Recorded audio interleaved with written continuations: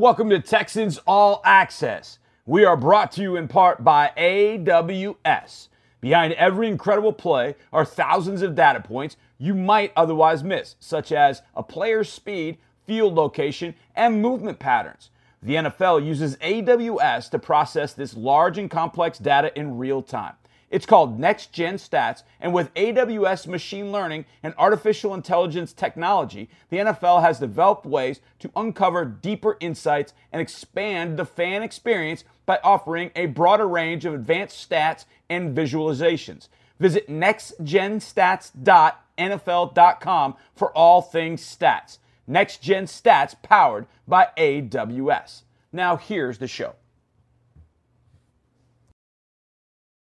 What's happening, everybody? Welcome into a Wednesday edition of Texans All Access from the Hyundai Texans Radio Studio. I'm your host, John Harris, football analyst and sideline reporter. I'm glad to be with you on this wonderful, wonderful evening. This might have been the prettiest day of all of 2020. Hopefully you were able to enjoy it. Hopefully the night for you is just as nice as the afternoon was, because, man, it was gorgeous. Gorgeous. And hopefully it'll be that way in Chicago on Sunday. But the last I looked, let's take a look at the weather in Chicago. Right now it's just gorgeous. It says it's 66. It's probably like 67, 68 because it feels a little bit warmer. Chicago on Sunday will be 32 degrees with a low of 23. It's going to be awful. In 2004 is, I think, the coldest game, or one of the coldest games in Texans history. In 2012, it was in the 50s, but it was pouring down rain the entire time. So imagine 40s and 50s and rain the entire time. I mean, just miserable. But hopefully there'll be no rain. It looks like it'll be partly cloudy, but it will be cold. Very, very cold. I'm definitely packing every warm thing that I've got to be ready for this one on Sunday. But we will be ready. We'll definitely be ready. There's no question about that. All right, we got plenty on the show tonight. We're going to hear from Mark Vandermeer. He's going to join me for a little bit on the show. We've got our Behind Enemy Sidelines interview this week with DP Sidhu, of course. Adam Jahns from The Athletic, who knows the Bears very, very well. And I sometimes like when DP gets interviews from outside the building. Sometimes they're a little bit more candid and can be. I kind of know that feeling of doing interviews, being inside the building, and not being as potentially candid as you could be. But that said, DP Sidhu sits down with Adam Jahns. And when you don't play a team, it's kind of revealing in some sense to hear what the writers have to say about their particular team. And I would imagine with the quarterback rotation that they've had, it has been good. The Ferris wheel just kept going, and now it's Foles, and now it's Trubisky, and then it's back to Foles, and it's Trubisky. It's been a nightmare. So I would imagine this one for Chicago Bears fans is interesting, to say the least. Frustrating, because they look across the field and they go, hey, that guy number 4, he would have been with us. I actually tweeted today. I went back, and I was actually having a discussion with my buddy Nick Patterson, who's an intern for us, tremendous videographer, going to have a great future. And I was talking to him, and we were talking about this game, and I said, we were talking about this game, and we were also talking about Patrick Mahomes. And I said, I kind of made some waves back in 2017 when I put Patrick Mahomes at number 3 in my 2017 mock draft. It was February 15th, 2017, like well before like most of the mock drafts are done, well before the analysis, the over-analysis. And putting Mahomes at number 3 was shocking, to a point that my editor from the Washington Post called me and said, are you sure? I said, yeah, go with it, because I think it can happen. And who was sitting at number 3 at the time? The Chicago Bears. Yeah, the Bears. Now, if you remember what happened on draft night, the Bears went up to number 2, making a trade because the 49ers fleeced them. And I think they ended up getting a third rounder for that. And the 49ers weren't taking a quarterback. They were taking Solomon Thomas the whole time. But they were able to procure a pick. And when they moved up, I thought, oh, man, that's Deshaun. It's got to be. They're going up for Deshaun. Nope, Mitchell Trubisky. I was like, whoa, baby. That leaves all kinds of options. Kansas City traded up to get Mahomes. Texas traded up to get Deshaun. And the rest is history. And Trubisky might be history after his the rest of this season. But we'll see. And I imagine we're going to see plenty of him on Sunday. Put up 30 points against the Lions, but the Lions defense, we saw it on Thanksgiving, and not so great. Either way, we'll hear from Adam Johnson give us the inside skinny on the Chicago Bears. We'll also go in the lab with my man Drew Doherty later in the show, and we spent the entire In the Lab podcast talking about the committee of 6 individuals. Am I missing one? Maybe 5 individuals? I think it's 5. R.C. Buford, Andre Johnson, Jimmy Johnson, Rod Graves, and I know I'm missing at least one, and I apologize for that. Oh, Tony Dungy. How can I forget Tony Dungy? So that's a committee. It's not the search committee. Search firm Korn Ferry is going to help with the search. Ultimately, as Cal McNair put in his letter to the season ticket members, that decision was ultimately going to be his mother's, and the family's. That the committee of 5 and Korn Ferry were there to guide in this process, to help in this process, and to give information as much as possible to Cal McNair, in particular, on this search for a GM and head coach. So, Drew and I spent some time talking about that because when we did the In the Lab yesterday, it was probably about an hour after that committee had been unveiled in that letter to the season ticket members. So we'll have our thoughts on that later in the show because I thought it was pretty cool to include Andre Johnson.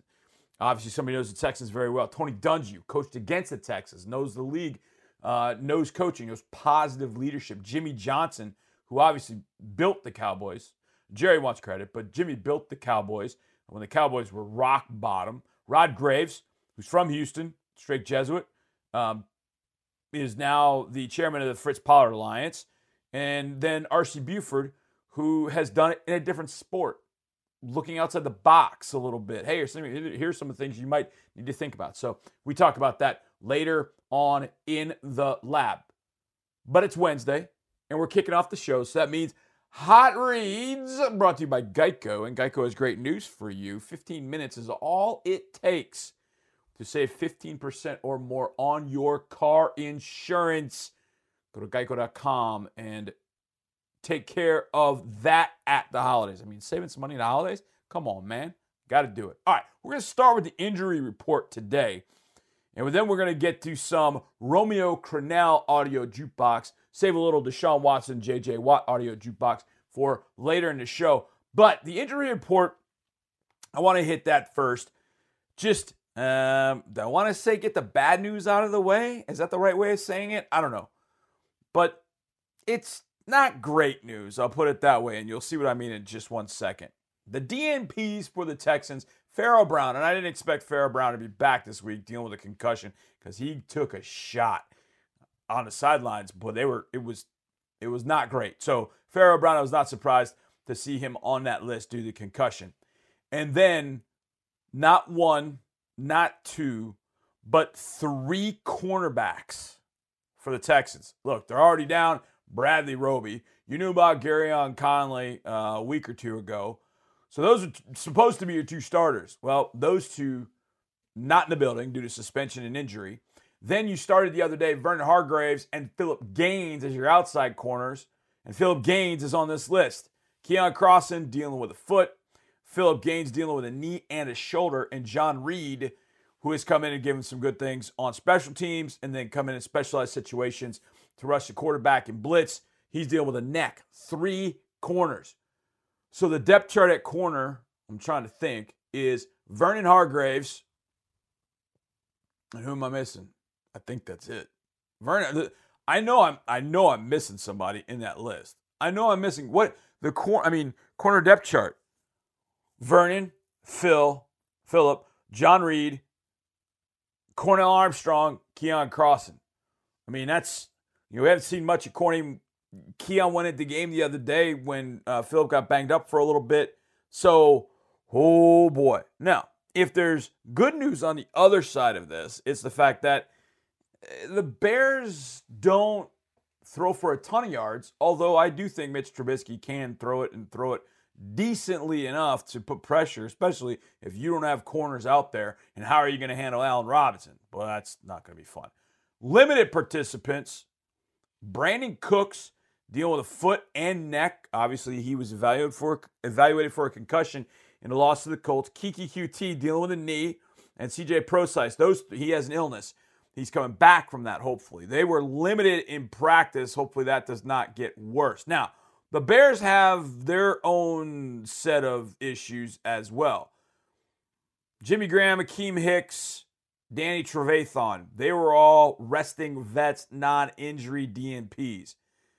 But there were a few that were not, including one of the best edge rushers in the game, Khalil Mack, dealing with his shoulder, did not participate. Darnell Mooney, for personal reasons, the rookie wide receiver. Buster Screen, one of the corners, has a concussion. And James Vaughters, linebacker, dealing with a knee issue. Now, Graham Hicks and Trevathan, I expect to play. They'll be back in practice on Thursday. Khalil Mack is one to keep an eye on, obviously. He's dealing with a shoulder issue. And if he didn't participate on Wednesday, you never know. You never know. But, man, I would love to face the Bears without Khalil Mack. That would be kind of nice. Limited participants, the big one here. Two of them, Allen Robinson dealing with a knee, and Charles Leno dealing with a toe. Also, J.P. Holtz is a tight end, but the two big ones are Charles Leno, starting lineman, Allen Robinson, one of the better receivers over in the NFC. So those are names to watch in the injury report, especially those corners for the Texans. Oh, boy. And then seeing Cooks and QT on that list. I mean, my goodness. Corner and wide receiver have just been under siege lately. And hopefully that changes over the course of the next couple of days before we fly off to Chicago on Saturday. All right, let's move on to our next hot read, and that is going to be Romeo Crennel with the audio jukebox. All right, let's go. And we're going to start with Romeo Crennel talking about Deshaun Watson dealing with some new targets, yet having a bunch of success with said targets. Well, John, I hope so. Anytime somebody's got to throw the ball, somebody's got to catch the ball. And then they have to be on the same page, find the open spot in the zone, or somebody's got to beat man-to-man coverage, and the quarterback has got to anticipate and then make the throw. And so, they have to work together to make it successful. And so hopefully that will continue.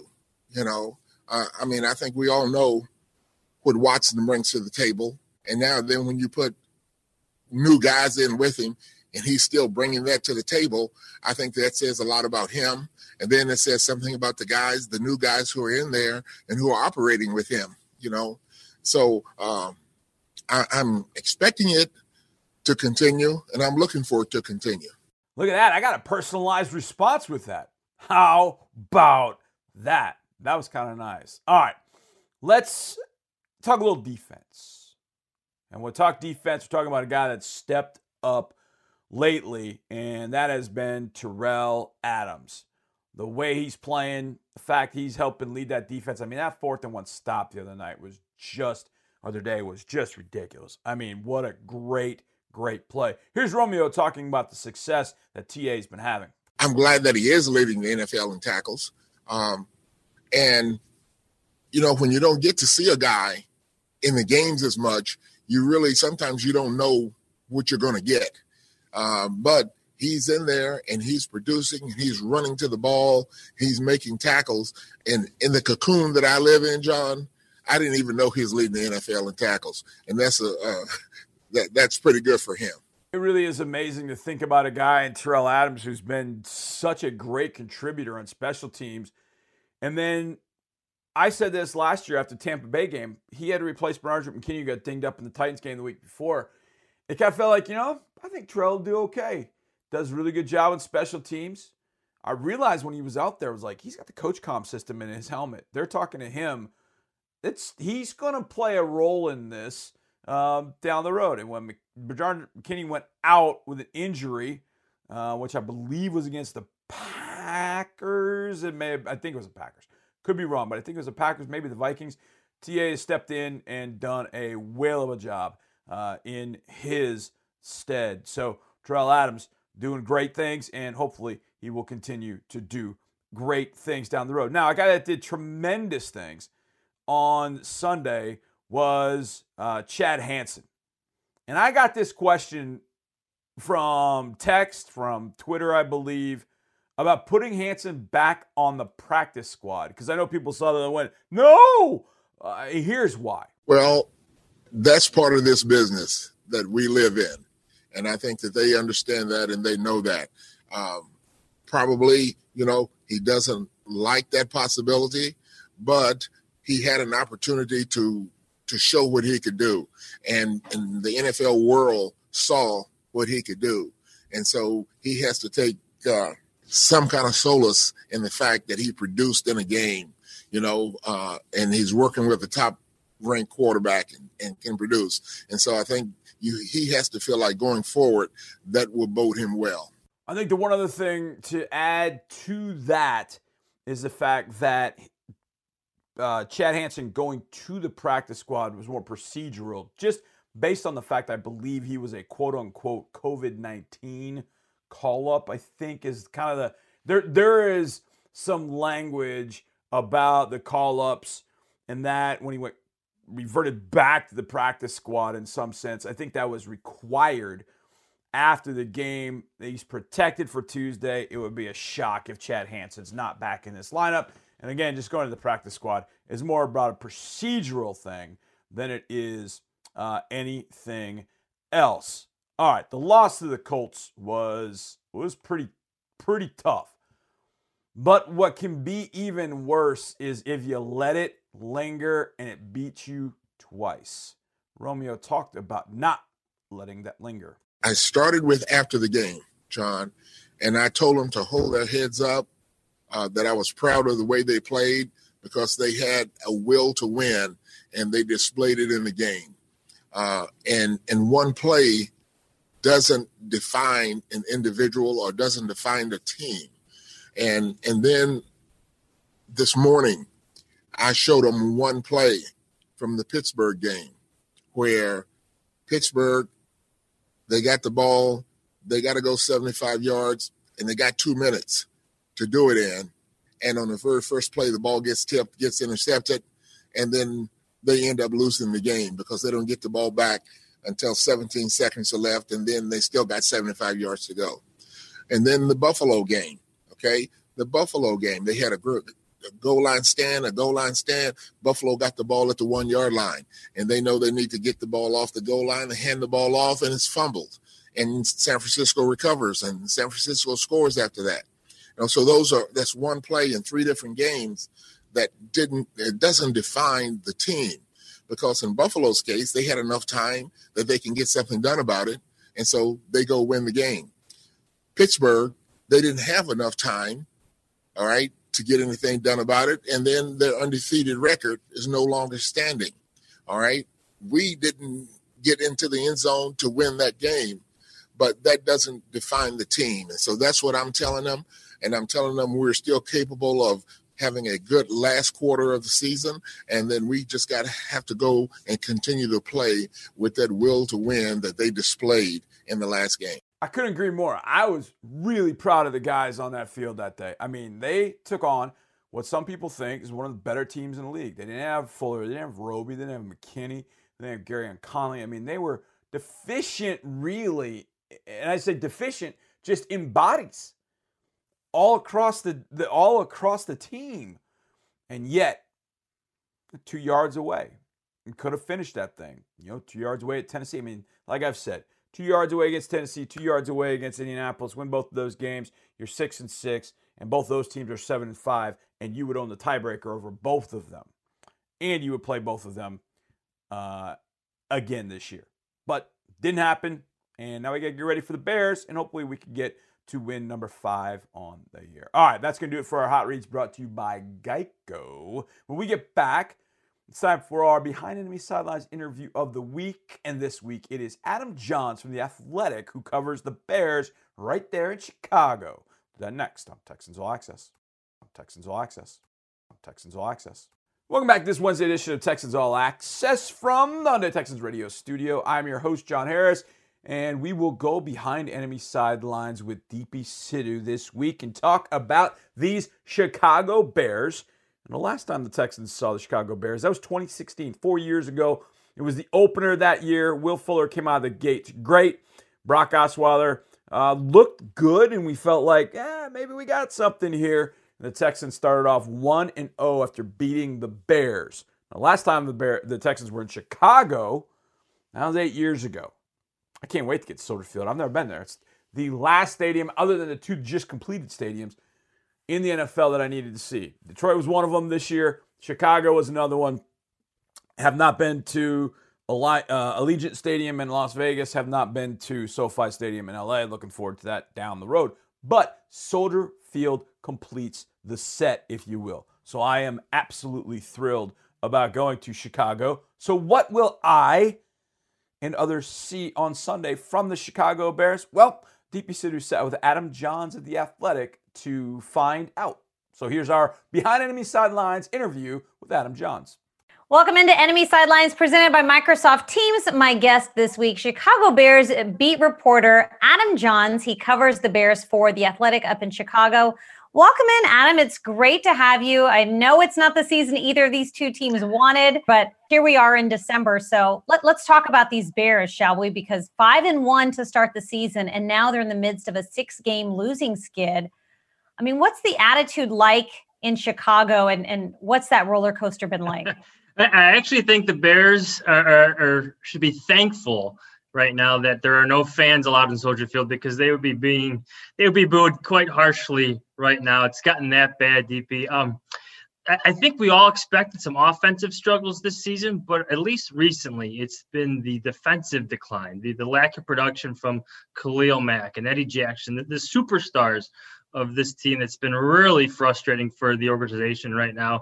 2 very bad losses against the Lions and Packers, especially on defense. Definitely going to get to you more about the defense, but what's the attitude like now? You've got 4 more games left in the season. The Bears can try to turn the losing skid around. The probably playoffs may be out of reach, but what's just the general attitude now in December? Yeah, Bears coach Matt Nagy has been using this message: personal pride. Let's have some personal pride in how we prepare, how we coach this team, how we play on the field, everything we do. Let's have some personal pride.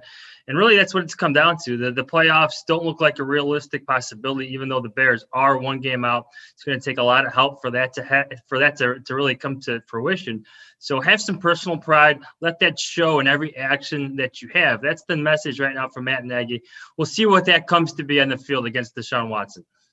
All right, well, let's talk about the Bears quarterback situation, because we've all watched it rather closely this offseason. They bring in Nick Foles.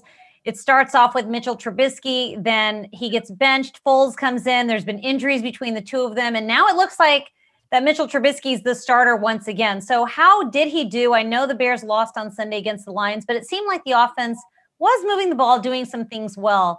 What does Trubisky offer the offense maybe that Foles doesn't?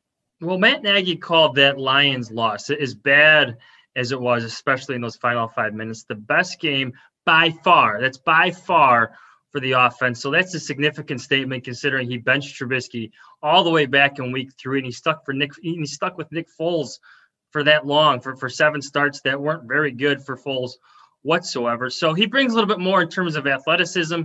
The offense does look different in terms of play calls, in terms of getting him on the move, doing things more with his feet.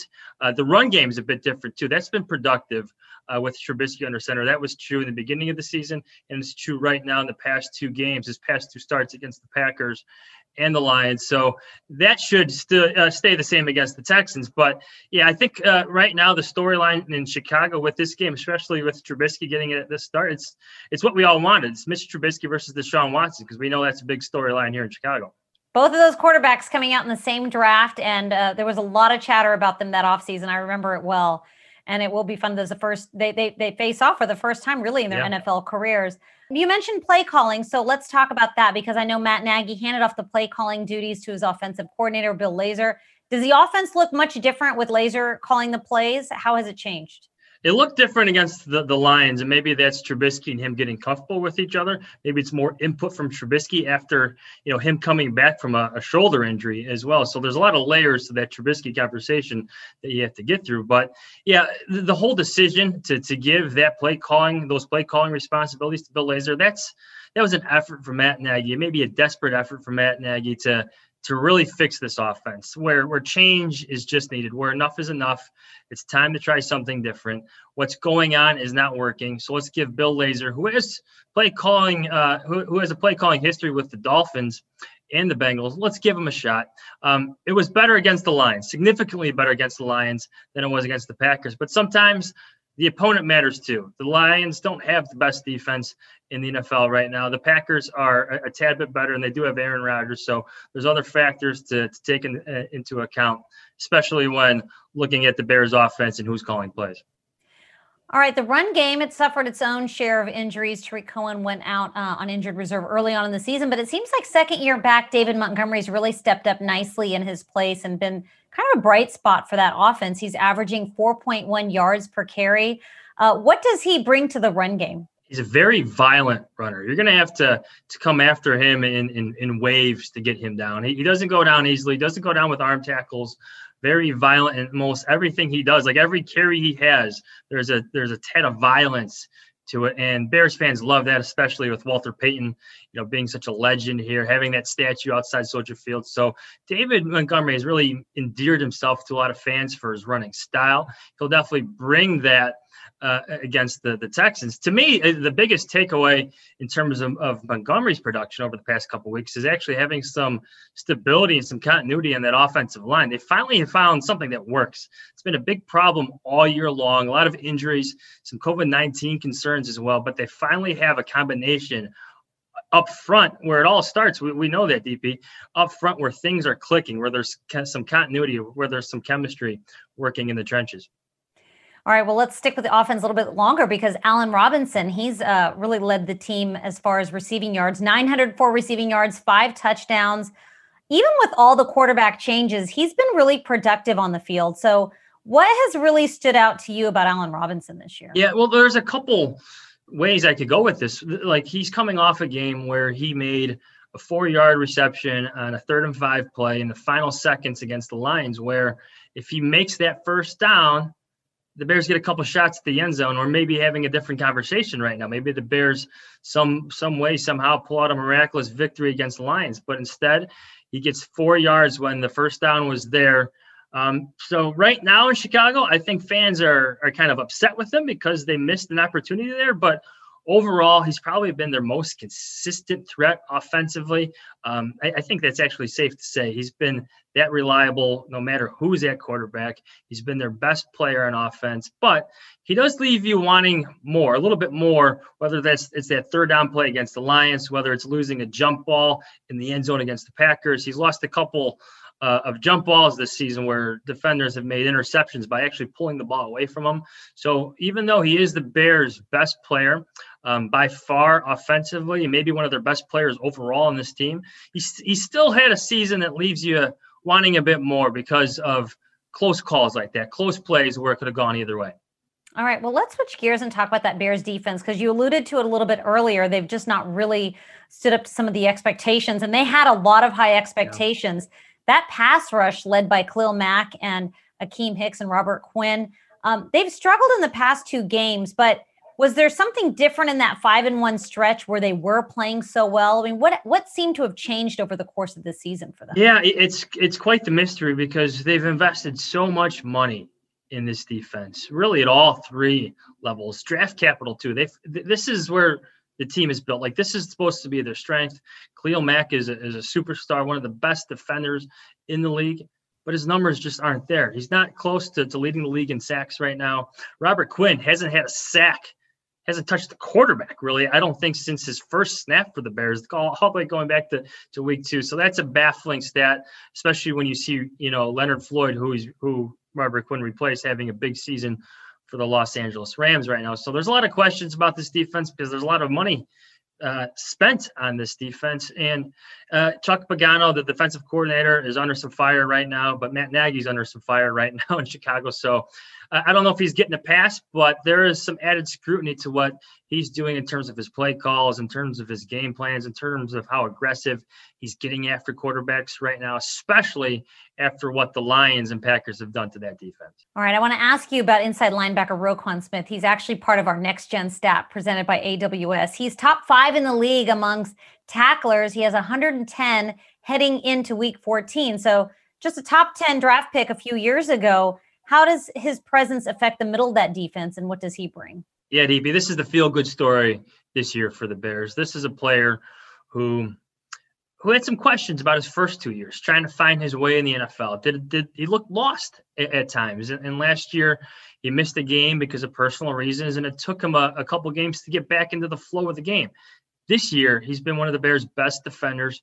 He's taken over the play calls in the middle of the defense. He's on the field for every single play in every single game. He's been good, too. A lot of tackles for loss, a lot of impact plays. He's had some sacks, too. He's all over the field. He's got that sideline-to-sideline speed that you want out of modern-day linebackers. He's great in coverage as well. So if you're ranking the feel-good stories for the Bears right now, it's Roquan Smith number 1, because the Bears, they love their linebackers. Dick Butkus, Brian Urlacher, Mike Singletary. This is a franchise that loves its linebackers, and Roquan Smith just happens to be the next great one. Well, another feel-good story, I think, has got to be the specialist, your return teams in Cordero Patterson. He's just had an outstanding season. I've only caught a few Bears games this year, but it seems like whenever he's returning the ball, it's always a big play with a big gain, a lot of yards. What makes him so elusive? And are you surprised that teams continue to kick to him? He's had a few teams. He's scared a few teams. Let's say that every week you see the short kick, you see the long kicks out of the end zone. He's that good. He's one of the best returners of all time. And we know returners well in the city because we've had Devin Hester. Like he was the superstar of superstars when it comes to kick returners. So we know what we're talking about here in Chicago. And Cordero Patterson, he's right up there. He may not be as good as Hester, but he's up there in terms of the kick return game. Devin Hester was a great punt returner. Cordero Patterson might be the better kick returner. So obviously the Texans should be scared of him. The stats speak for themselves. The production speaks for themselves. He opened the game against the Lions with a big return. And he's turning out to be quite the productive running back as well. The Bears found a role for him in that situation, or at least in terms of having him be the backup for David Montgomery. So he's been a good free agent signing for Ryan Pace and the Bears. And yeah, safe to say he's one of the best returners of all time. So don't kick to him, Texans. I was going to say, I don't know why anybody's been kicking to him, but maybe there's something out there that I'm missing. All right, Adam, I know it's a busy week for you all. What stories are you working on for The Athletic this week? Yes. Right now, the scrutiny of Matt Nagy and his play calls are definitely a big storyline. But to me, it's the Deshaun Watson, Mitch Trubisky storyline that I think takes precedence over everything.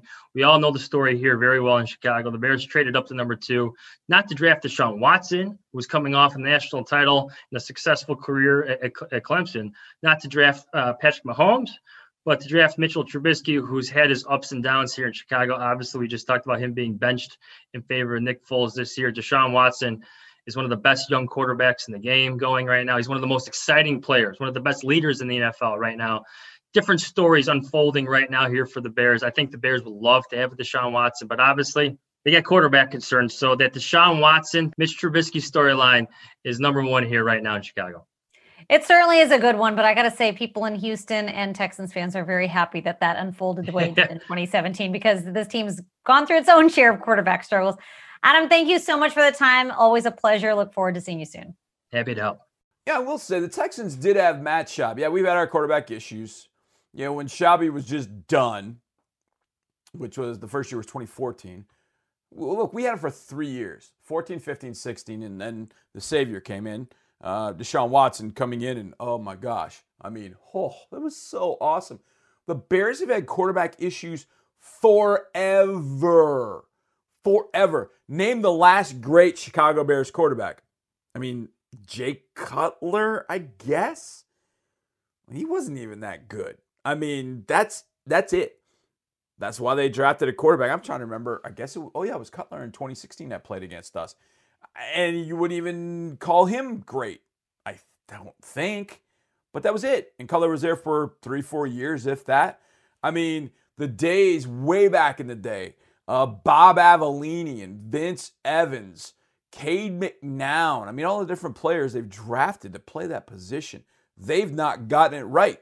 And it's frustrating, especially when their fans are going to see a guy that they could have drafted, but no, they drafted Mitchell Trubisky. It's got to be so incredibly frustrating. I do think that Mitchell's got something. Andre Ware and I, we've talked about this. He's got skills. He's got skills. Maybe it's just not a fit for Matt Nagy, potentially. Who knows? But Deshaun Watson's our guy. He's not in Chicago, and that makes all of us very, very happy. All right, we get back. We'll talk to our good pal Mark Vandermeer right here on Texans All Access.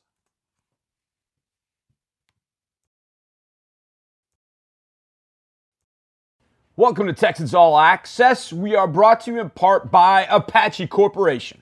Nearly 3 billion people worldwide live in energy poverty, meaning they lack access to reliable electricity or clean cooking fuels. The natural gas and oil produced by companies like Apache Corporation help power cleaner electricity, enable access to food, education, and healthcare, and connect us to those we love. We are committed to providing the energy the world needs and to elevating families across the globe to higher standards of living. Learn more at ApacheCorp.com. That's ApacheCorp.com. Now here's the show. Welcome back to a Wednesday edition of Texans All Access from the Hyundai Texans radio studio. I looked down and saw it was December 9th, and you look outside and it's nighttime and it's like you're sweating when you go outside. That will not be the case Sunday when I, your host, John Harris, football analyst and sideline reporter, walk into Soldier Field for the very first time in my 48 years on this planet and cannot wait. Somebody who's been there a couple other times before me is the voice of the Texans, Mark Vandermeer, and he joins me now. Mark, Soldier Field, is it worth it? Is it one of those stops that, like, yeah, you really got to make it to go to Soldier Field to feel kind of the history of the NFL at Soldier Field? Look, Johnny, Lambeau, I'm going to be honest here. Lambeau's better a lot. Yes. But there's something about being in Chicago and being outside of Soldier Field because as we were discussing with Tim Kelly, you know, he called it a spaceship. So I'm glad he said that as a Chicagoan because that's what it looks like. A spaceship landed inside an old building. Yeah. And I just think that it doesn't hold the weight of Lambeau Field even close. Right. Apparently Hallis Hall, where they practice, is a remarkable place with their Hall of Fame or whatever they call it. And they've got an incredible studio where you can move. They have movable walls, and it's huge, and they have events there. And I'm not sure, you know, that's not obviously where the building is. So they've really done a great job with that. But that's not a historic site. Soldier Field is. I just think going to Chicago and playing the Bears in the Windy City. And by the way, does anybody really call it that in Chicago? Or is that one of those things where the outsiders call it that? Kind of like Happy Valley. Yeah. I used to live in State College. Nobody called it Happy Valley. But I digress. I just think it's not quite the same. But there's something about being on the turf there because you know what's gone down there historically. You know, that's a great topic for an off-season show because in North Carolina, nobody ever calls it the Dean Dome. And nobody. And if you remember, a long time ago, it was named after Dean Smith. Everybody in North Carolina calls it the Smith Center. If you say Dean Dome, they don't know what you're talking about. They're like, what? The what? Oh, the Smith Center. Oh, yeah. We know where that is. You know, so that's a very interesting one. We can do that down the road. One of the things, Mark, I'm going to miss, and this kind of bothers me, but I'm going to miss it. I mean, obviously I'll be there. But because of all the different COVID restrictions and such, I don't go to the press box. I don't go up. When we've gone to places like MetLife, playing the Giants, going to Arlington even to take on the Cowboys, going to Cleveland, when you see all the different historical pictures that are, up on the press box that you get a chance to see, and you realize this is one of the oldest franchises in the NFL. It's so cool to end up playing them. And obviously we are the youngest franchise. And so it's the oldest versus the youngest. And I find that so fascinating Mark, and I don't know if there'll be another franchise that comes in. It may be this way forever, that the Texans are the youngest and the Bears are the oldest. But to me, there's something so romantic about that, with the Texans young taking on the Bears, but just the history of the Bears. When you were up there, when you went up there in 04 and in 2012, do you get that feeling when you're up in the press box, when you're walking around? You get that feeling as you're walking around, even though it's been renovated over the last how many ever years? Well, it's a weird booth in Chicago. I hate to ruin that because, and I'm not going to ruin it. I do feel the same way, you know this, and I can validate that, but there is a big difference between this and the other press boxes. The radio booth is on the opposite side of the stadium as the press box. And the radio booths are weird because you can't see the scoreboard. They have you have your own little scoreboard that they park on the overhang because you can't see high in the air. You can't even see the punts, Johnny. It reminds me of some weird college press boxes I've been to. It's like, here's Brian Anger with the punt. I guess it's pretty good. And now it's coming down. It's going to be caught. You know, like you don't know if it's a wounded duck or if it's a beautiful, Shane Leckler Hall of Fame type punt. You just got to go with it. Yeah. So it's just, but the rest of this, 04 was remarkable because there we were in December. It was only year 3 of the franchise. Yeah. I looked it up today. It was 11 degrees, but that's on the stat sheet. It was -8 wind chill, and the wind's coming out of the north. And the only thing north of Chicago is like Santa Claus, okay, and Lambeau Field. That's it. Those are the only 2 things north of Chicago. Yeah. The wind is coming from there, and it's brutal. And we had a ball. I mean, it was David Carr throwing a TD to Corey Bradford. It was the Texans getting turnovers, winning 24-5 that day, by the way. Lovey was coaching, and I've told the story many times about how my water bottle kept freezing up. My pen froze up. Had to do push-ups. It was literally 10 degrees in our booth. It was amazing to do that game and to come out of there with a win. Just felt like, you really celebrated the history and the Texans' history of it to be able to go up there and get that victory in 04. How did you make it back without our partner Andre Ware not losing his mind with it being that cold? Well, all right, that's a great question because when we go to Lambeau in 08, it's 3 degrees, and Andre brought his own space heater, right? So, and I think he purchased it on the trip or something like that. So he was so ready for that one. And at Lambeau, it's different because the booth is heated. It's nicer. Yeah. They renovated it. Yeah. The Bears, they might have renovated the but you're still in this kind of concrete. It's like Hannibal Lecter's cell. It's not very cozy, and it's not warm at all. I mean, you barely have a window. Hannibal didn't have a window. The point is this. So Andre, to answer your question, here's the thing about Andre. He doesn't like the cold, but he geared up for that Chicago Bears trip. Yep. I had electric socks, and I think he might have too. We had electric socks. That helps. If your feet are cold along with everything else, you're dead, as you know. But even with all that stuff, what people don't – and look, this is not woe is me. I'll call a game in anything. The coldest games I've ever called were the ones where you're sort of caught off guard, baseball in Michigan in the spring. There's nothing colder than that. I'm sorry. Because you're thinking, it's baseball, it'll be nice. Then you're there for a 7-hour doubleheader, and you have hypothermia. The Bears game and the Packer game, I was layer upon layer upon layer upon layer. It was still hard to keep warm in Chicago because that was just brutal. And you're talking for 3 hours, so you can hear it in your voice, which I like. There was no option to close the windows, by the way, in Chicago. No option because it was like a garage door sort of thing. Like you slide it down. It was not glass. You couldn't see through it. So you had to open it and call the game, and here we go. And I'll never forget that day. When we get back, Mark and I will continue our conversation talking about one of the greatest wins in Texans history that happened the last time the Texans were at Soldier Field. We'll do that next right here on Texans All Access. We got 1 hour down and 1 hour left to go right here on Texans All Access. John Harris with Mark Vandermeer. And Mark, I got to tell you, the weather Oh, yeah. It was the first thing I looked at on Sunday after we played our game. Like, okay, thinking ahead to Chicago. All right, what's the temperature? 35 is a high, 23 is a low. And I'm like, I think I can make that. I think that I'll be okay. But the one thing that you had in 2012 was the rain. Yep. Mark, I can't even imagine. Now, that game was also played earlier in the year, too. So that was like week, 10?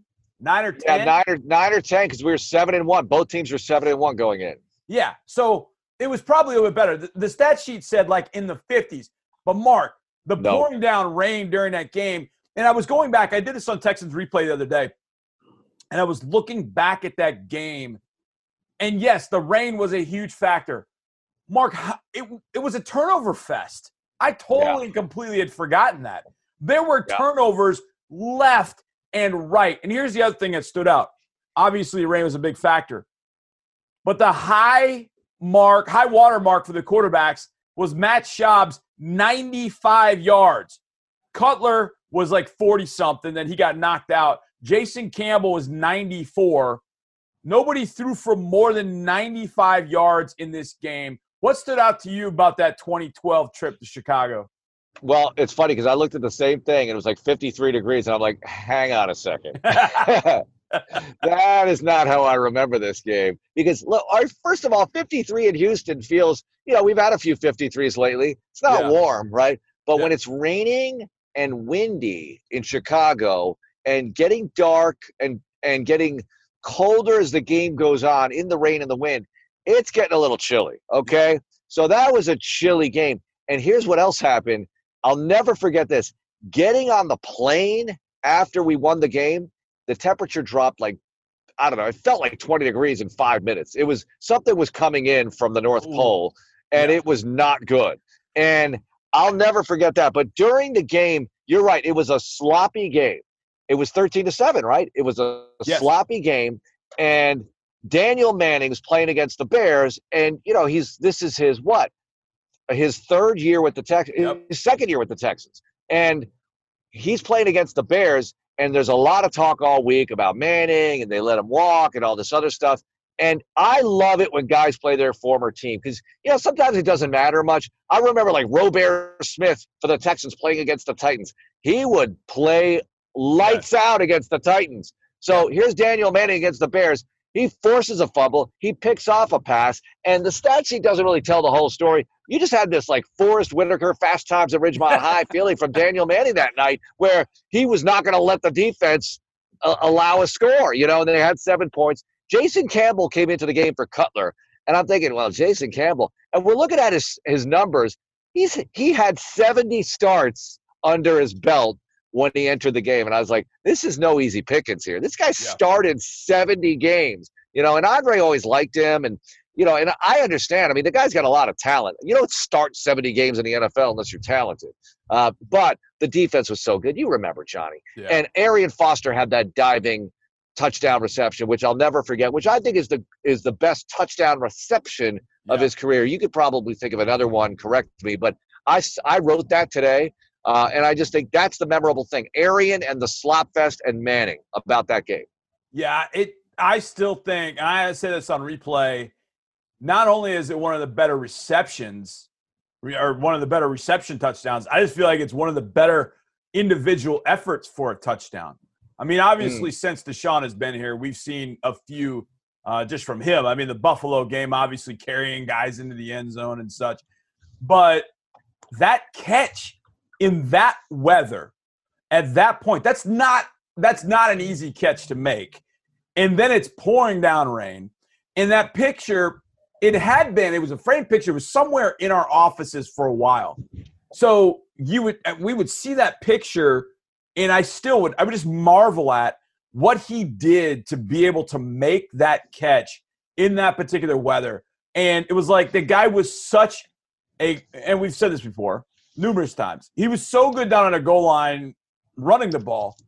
But then you could throw him that sort of pass, and he could catch it and make a play and make a touchdown. In fact, the only touchdown that night, because I think it ended up being 13-6. But what a win that was. And Mark, it also says this. 04 at Chicago, a win. 08 back home, a win. 12 at Chicago, a win. 2016 at home, a win. 2020, I mean, if things hold, I mean, yeah. Is it the only franchise? I mean, I think, right? The only franchise that we are undefeated against? Yeah, you know what? You're putting me on the spot, and I believe so. I thought I looked it up in the offseason because one thing I found interesting about this was that the Texans have never beaten the Vikings, and they've never lost to the Bears. Yeah. And they still have never beaten the Vikings, and I'm hoping they still will have not lost to the Bears. Yeah. So when you only play these guys every 4 years, it's pretty easy to keep track of the history there. But I have to say that's right, because it was Miami for so long until 15 when they put that Horizon job on them down in South Florida. And then when it went right back to beat the Dolphins when they took on Brock in 2018 and got the job done. It was 2018, right? Yep. So I believe it is. I'm thinking here it's got to be. It's got to be. Yeah, I'm thinking of all the NFC divisions. The only other thing I can think of is the artist formerly known as the Redskins, maybe? No, because Lions? they beat Kubiak early on in his first year, and that was when Mark Brunell set the record for consecutive completions, breaking Carr's record that he set a week or two earlier. So that was Mark Brunell playing for Washington at the time and beating Kubiak's Texans. Kubiak didn't get his first win until week 3 or 4 against the Dolphins his first year here. Wow. Well, Mark, I've thought about this game, obviously. And you and I have spent a lot of time looking back at the history of it, because I think it's a fascinating history in the fact that, the Texans have never lost to the Bears. The games that they have won, especially at Soldier Field, have been incredibly memorable. And now you're taking on a team that features Mitchell Trubisky. And Mark, how about this? I went back today because I was talking to our intern, our buddy Nick Patterson, and we were talking about Patrick Mahomes. And I don't know why we got on Mahomes. We got on Mahomes for something. And we got to thinking about this game, and I was like, I did a mock draft. I was telling him a story about how I did a mock draft back in 2017 for the Washington Post, about 2.5 months before the draft, in which I projected Patrick Mahomes to go number 3. And at the time, my editor was like, "Are you crazy? Are you sure?" And I'm like, "Book it. Just do it. I guarantee you it, A, will get clicks, and B, when it's all said and done, it may not be that far off." And so I went to go find that mock draft, and I looked at it and went, "Oh, my gosh, how are things different?" All right, so let's play this out. The number 1 pick was Myles Garrett. I didn't change that. The number 2 pick, if you remember, was San Francisco. And they worked a deal with Chicago to move down a spot. And we were all like, whoa, what's going on? This is crazy. The Bears have got to be going to get a quarterback. Well, in my mock draft, San Francisco was at number 2. They had just hired Kyle Shanahan, and I projected a young quarterback from Clemson named Deshaun Watson to go to San Francisco. Ooh. At number 3, I then put to Chicago Patrick Mahomes. How is life different in all of those places if San Francisco drafts Deshaun, if the Bears draft Mahomes, stay where they are and draft Mahomes, we obviously have to go find a quarterback, and Kansas City doesn't end up with either Patrick Mahomes or Deshaun Watson.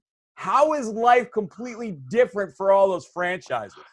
It's a great question here. How far does Trubisky fall if Mahomes and Watson are gone early, right? And Chicago, still looking for a quarterback, doesn't have a pick till who knows when. And what do? I mean, do they trade for Garoppolo eventually? Because that was pre-Garoppolo San Francisco, right? When Shanahan was hired there. Right. And, and you want to talk about a quarterback who's kind of polarizing right now. Johnny, I mean, this is a whole other subject. Yeah. But think about, what's the narrative on Garoppolo? I know he's hurt right now, but Garoppolo. And then you go to Carson Wentz, who's got a $1 bazillion contract, and he's benched. You have a lot of interesting situations here. Because in the offseason, I know there was some iffiness about Wentz, and everyone made a big deal about Garoppolo missing a throw in the Super Bowl.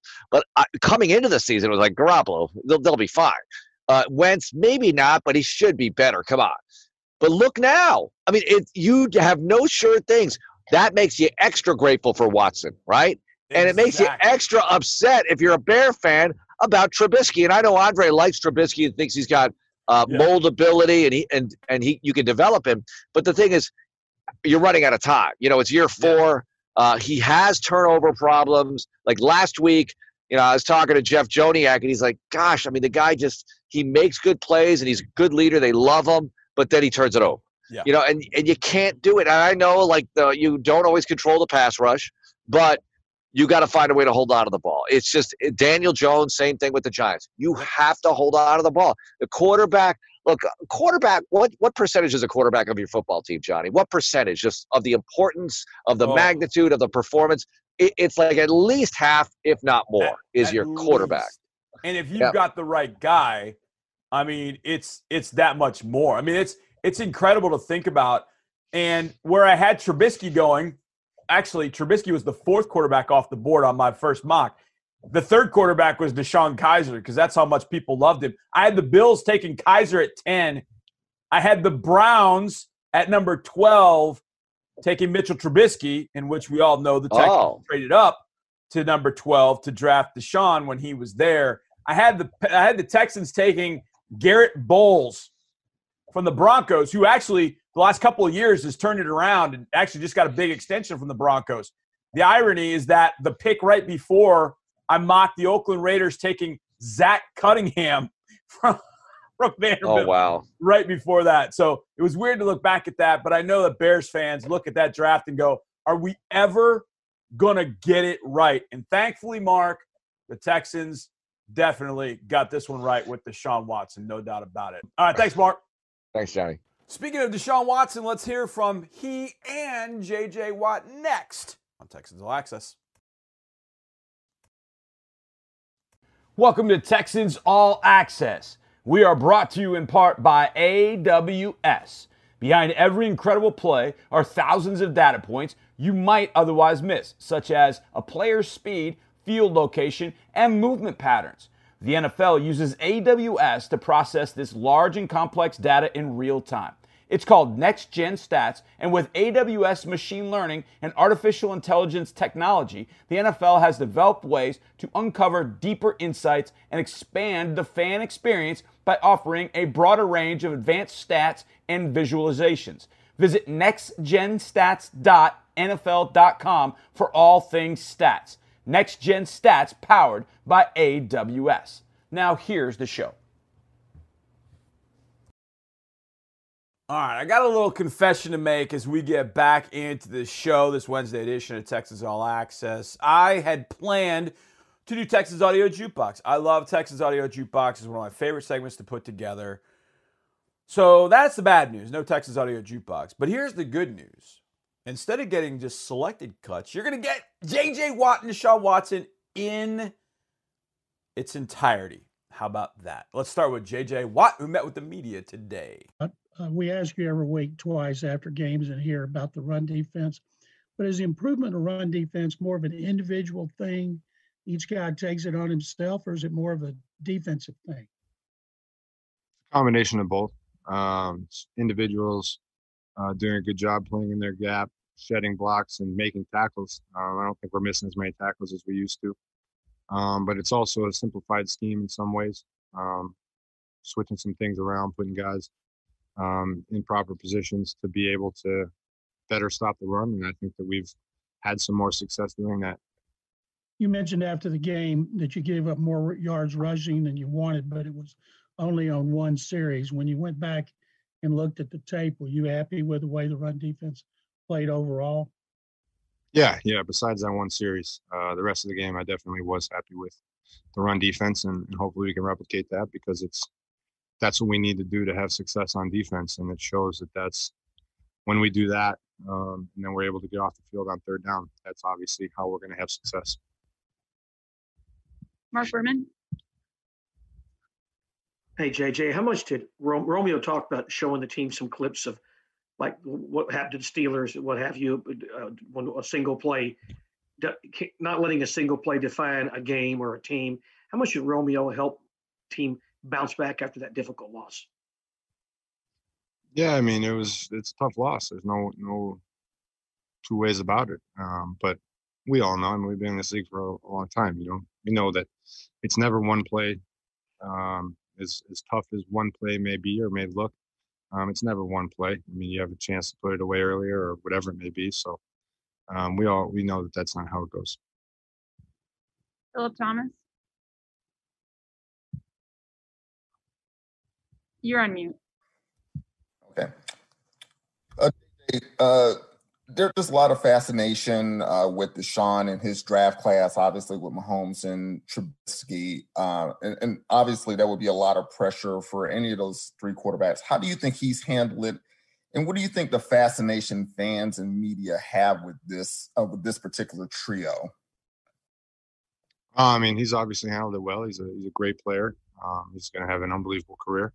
I think the fascination with that class is, I mean, the assumption would be how it all has played out. Obviously, I mean, Patrick Mahomes having won an MVP and a Super Bowl MVP already so early in his career, but not being the first guy drafted, and just how it all has shaken out from that standpoint, and moves that were made. I mean, I think that anytime that there's so many parts to picking guys and then seeing how it plays out, and obviously the quarterback position in the National Football League is the most watched and talked about position by far. So there's plenty of intrigue swirling around that, no question.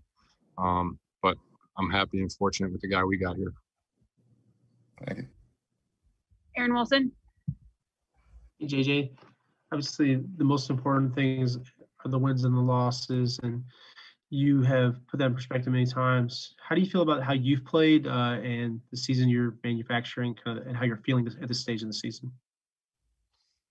Like you said, I mean, it all comes down to wins, losses. So to me, it doesn't matter how I'm playing individually. It matters how we're doing as a team. Individually, I feel as though like I said last week, I've gotten stronger each week as it goes on. And I hope to continue that as we go and finish out strong. But as I've said many times before, individually, nothing matters when you're not winning. So it really is a moot point. Right. And when you look at the the way the defense has played lately, are you encouraged the way, the direction now? You guys have played together for a lot of snaps, and you've had plugged in some new people. How do you feel like that's going, just in terms of the chemistry with the defense right now? Yeah, I mean, I think we're playing better as of late than we were earlier in the year, no question. I mean, I think that obviously we've been in a tough situation with guys going down, injuries, whatever it may be, and having to put other guys in those situations and moving guys into positions that they may not be in, et cetera. But that's the National Football League. Teams are dealing with that every single week, especially with COVID and everything. So you got to figure it out and find a way. I think some of the simplification of things and the ability to just focus on the things that we need to do has helped. And I think that we have improved over the season. I still don't think we're as good as we want to be on defense, but I think that we want to be in a position where we can give us a chance to win every game. And that's what we need to do for the last 4 weeks. John McClain. Soldier Field has kind of a mystique in the NFL through the decades, even though it was rebuilt. Growing up a Packers fan and seeing them play every year, is it special because you don't get to do it very much to play there after you watch the Packers play there so much? Yeah, I mean, it's a historic stadium. It's a historic franchise. I grew up playing hockey in the Chicago area, in the northern suburbs, Winnetka, Naperville, Rockford. I played hockey all over Chicago, so I'm very familiar with it. Obviously, like you said, I haven't watched the Packers-Bears rivalry a ton growing up, and just knowing the history and tradition that is there, Mike Ditka and all the guys that have been through there before, Walter Payton. It's an incredible organization, and so it is cool to get a chance to play there. I mean, I grew up stopping at the Lake Forest Oasis and crushing Auntie Anne's and Subway and Panda Express, and then I had Portillo's and Lou Malnati's and some of the staples down there. So I'm not going to lie, I looked up where we're staying in Chicago, and there's a Portillo's like half a mile away, so it's going to be pretty dangerous for me. I think Lou Malnati's is like another half a block. So my wife lives there now, and so I've obviously had a lot of the food in the area. So Robert's Pizza and Dough, and there's a whole bunch of good places to eat there that it's going to be very difficult for me not to order a little delivery service. But I am looking forward to playing in Soldier Field. I wish they would cut the grass a little shorter. That's all I'll say. 2 more. Cody Davis. Hey, JJ, how do you feel Romeo Crennel has changed the outlook of this season for you guys, especially after that 0-4 start? I think he's done a good job. I've said in the past, I think he's done a good job of keeping guys enthused and keeping guys into it and practicing hard and playing hard. Obviously, we're still not where we want to be. We aren't where we want to be in terms of obviously overall record and things like that. But Romeo's, like I've said before, a guy that you never leave a conversation with Romeo without a smile on your face. He's a guy who you want to play hard for. He's a guy you don't want to disappoint. You don't want to let down. So guys come and they work hard every single day because they respect him and really want to put their best foot forward for him. Last question for Aaron Wilson.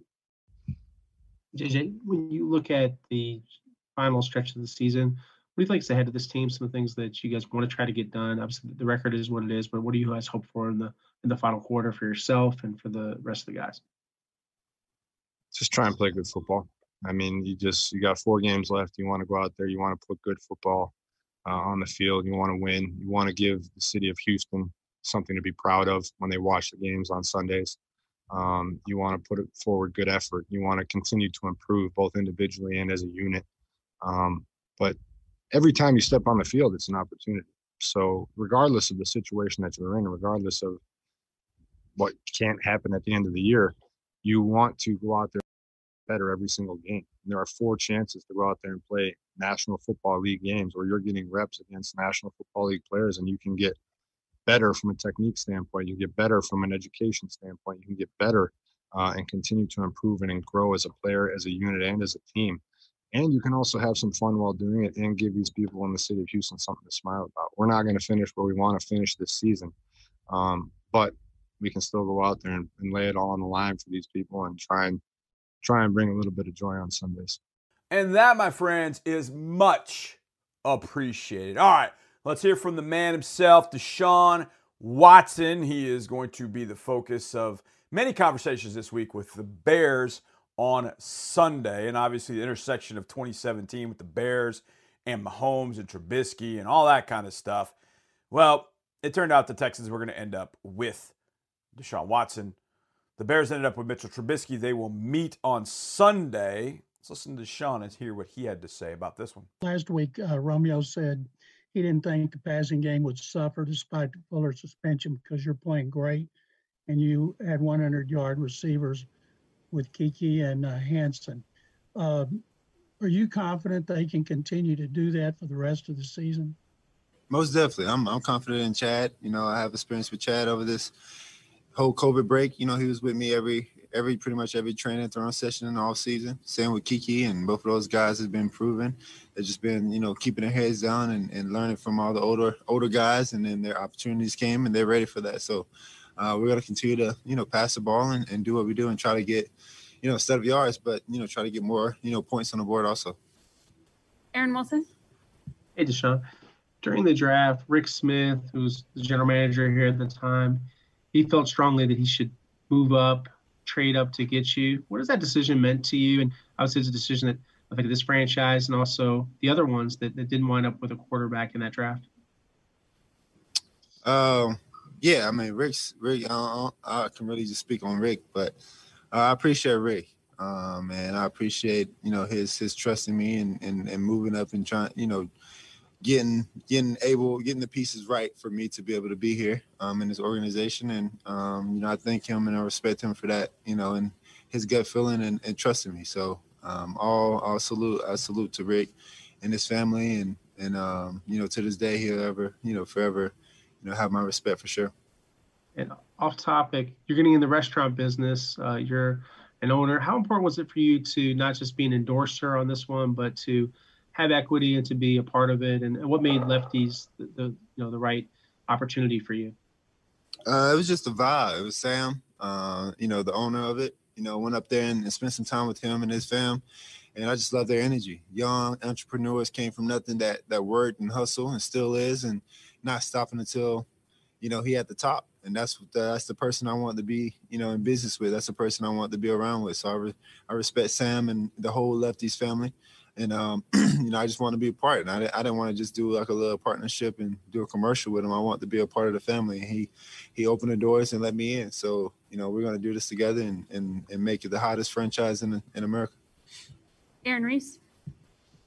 Hey, Deshaun, what have you learned from JJ the time you've been his teammate about what it means to kind of be the face of this franchise and what the responsibilities that requires and just how you have to carry yourself? Just everything. Just from the way he worked, the way he, carries himself as a professional on and off the field, the people he associate with, the way he does, business and talk to people, and the way he perform on the field. That's, all that stuff, all those things, he's doing at a high level. And, hopefully, whenever, I'm later in my career, I have the same, mentality or impact, for the next young guy that's coming up.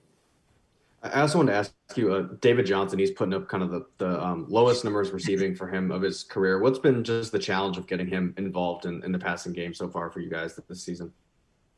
He missed four weeks, I think 3 or 4 weeks for concussion. And then, we have, 4 guys and 2 running backs. So, of course we want to get him active, but at the same time, you got Will Fuller, you got Cookie, you got Cobb, you got Stills, who was here. All those guys was here at the same time. So, we got a lot of weapons. So, you don't want to just isolate him to do one thing. You try to move him around and, move the ball around for sure.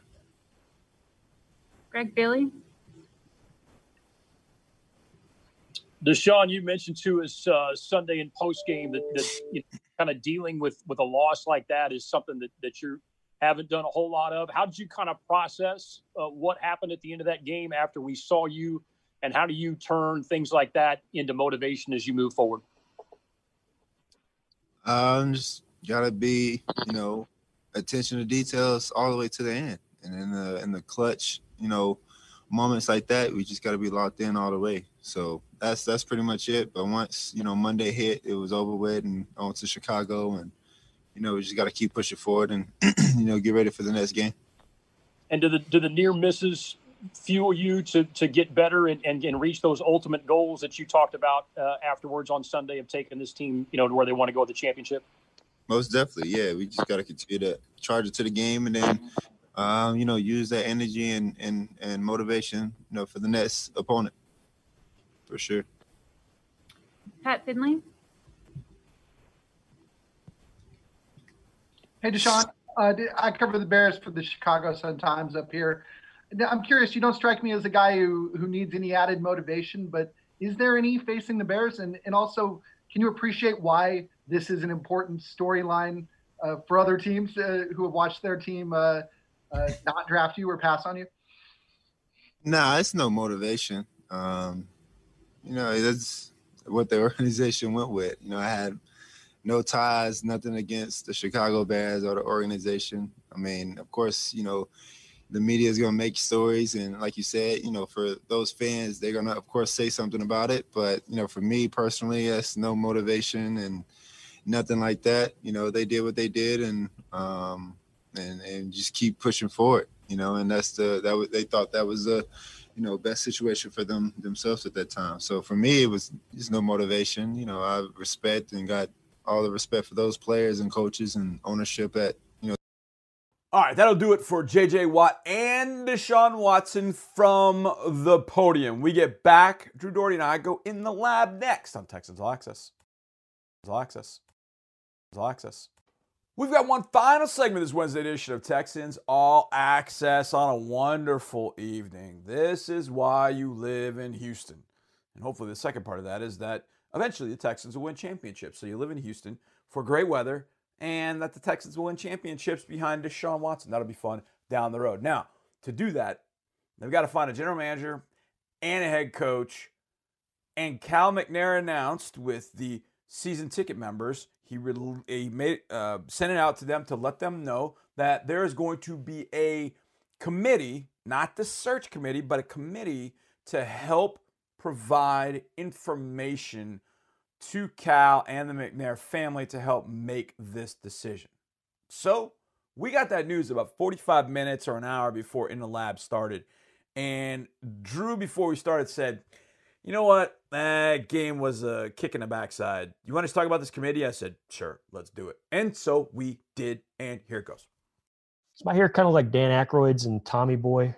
Yeah, a little bit. But that's cool. Kolinsky or whatever.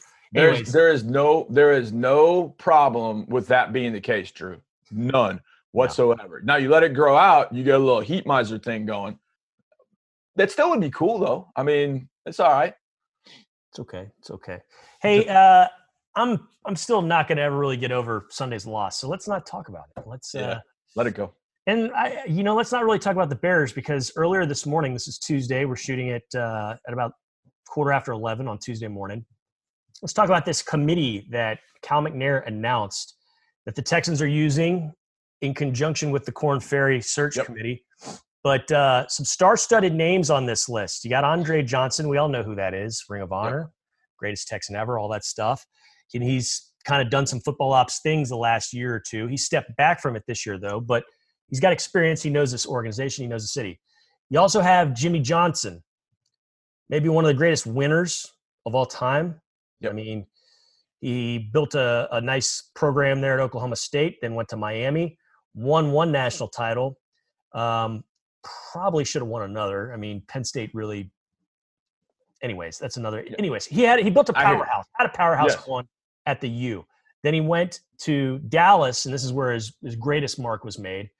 Went 1-15 in 1989. Traded away a superstar. Got back a boatload of picks in return, and within a few years, back-to-back Super Bowl champs. One of the greatest dynasties of all time. I'll put him up there with anybody. And he did that pre-salary cap era. Left. Then he coached in the salary cap era with Miami, 4 seasons, had no worse a record than 8-8 his first year, and then he was above 500, went to the playoffs each of the last 3 years with the Dolphins. And for the last basically 20 years, he's been on TV since 2002 at Fox.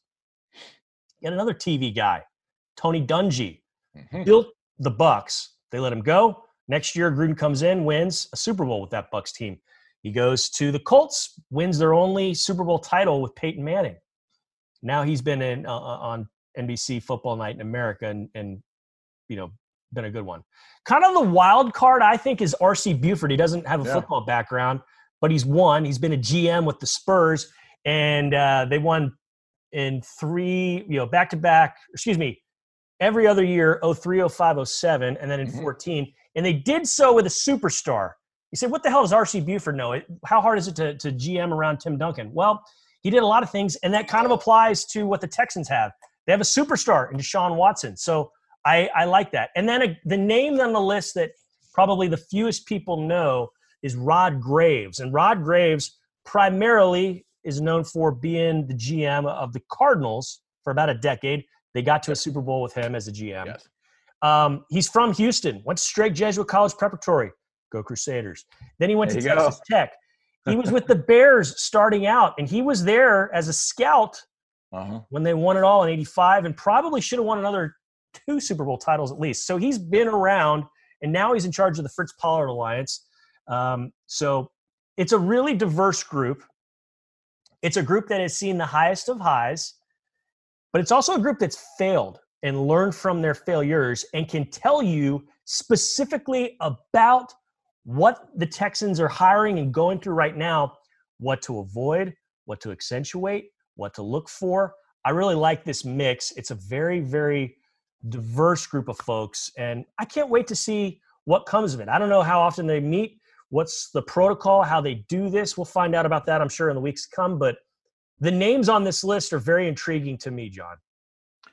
No doubt. And, you mentioned Rod Graves, going to Jesuit, the Fritz Pollard Alliance. Fritz Pollard, Brown University graduate. So one of the first African-Americans to be a vital figure in college and pro football.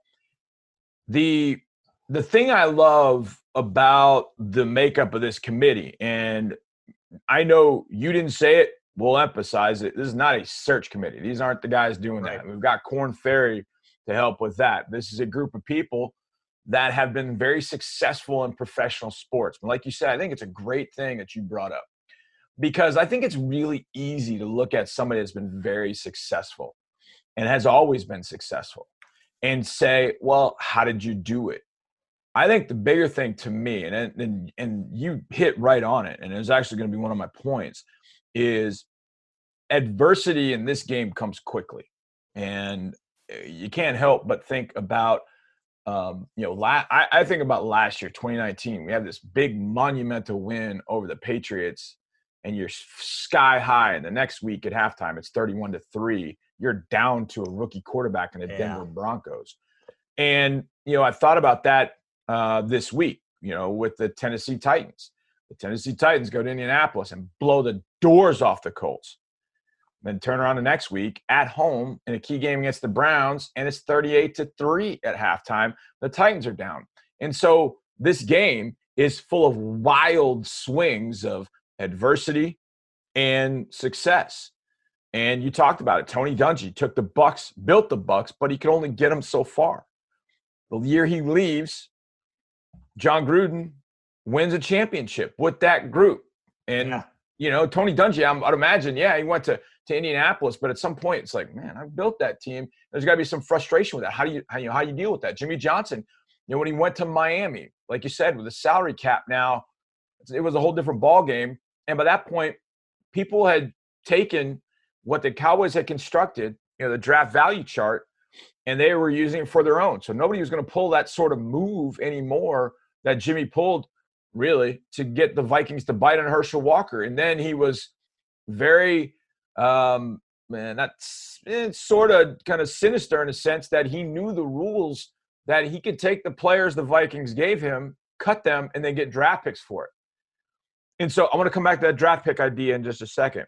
Rod Graves, been through it all, seen it all. The fact that he knows Houston, I think it's a big part of this, Drew. Understanding the city of Houston, being from here, knowing what the city's about, I think that's absolutely massive. R.C. Buford is one. As soon as I saw it, I was like, yes. Excuse me. This is perfect, because I've always said this about coaches. I feel like, and I watched this documentary, kind of a short documentary on Doc Rivers last night.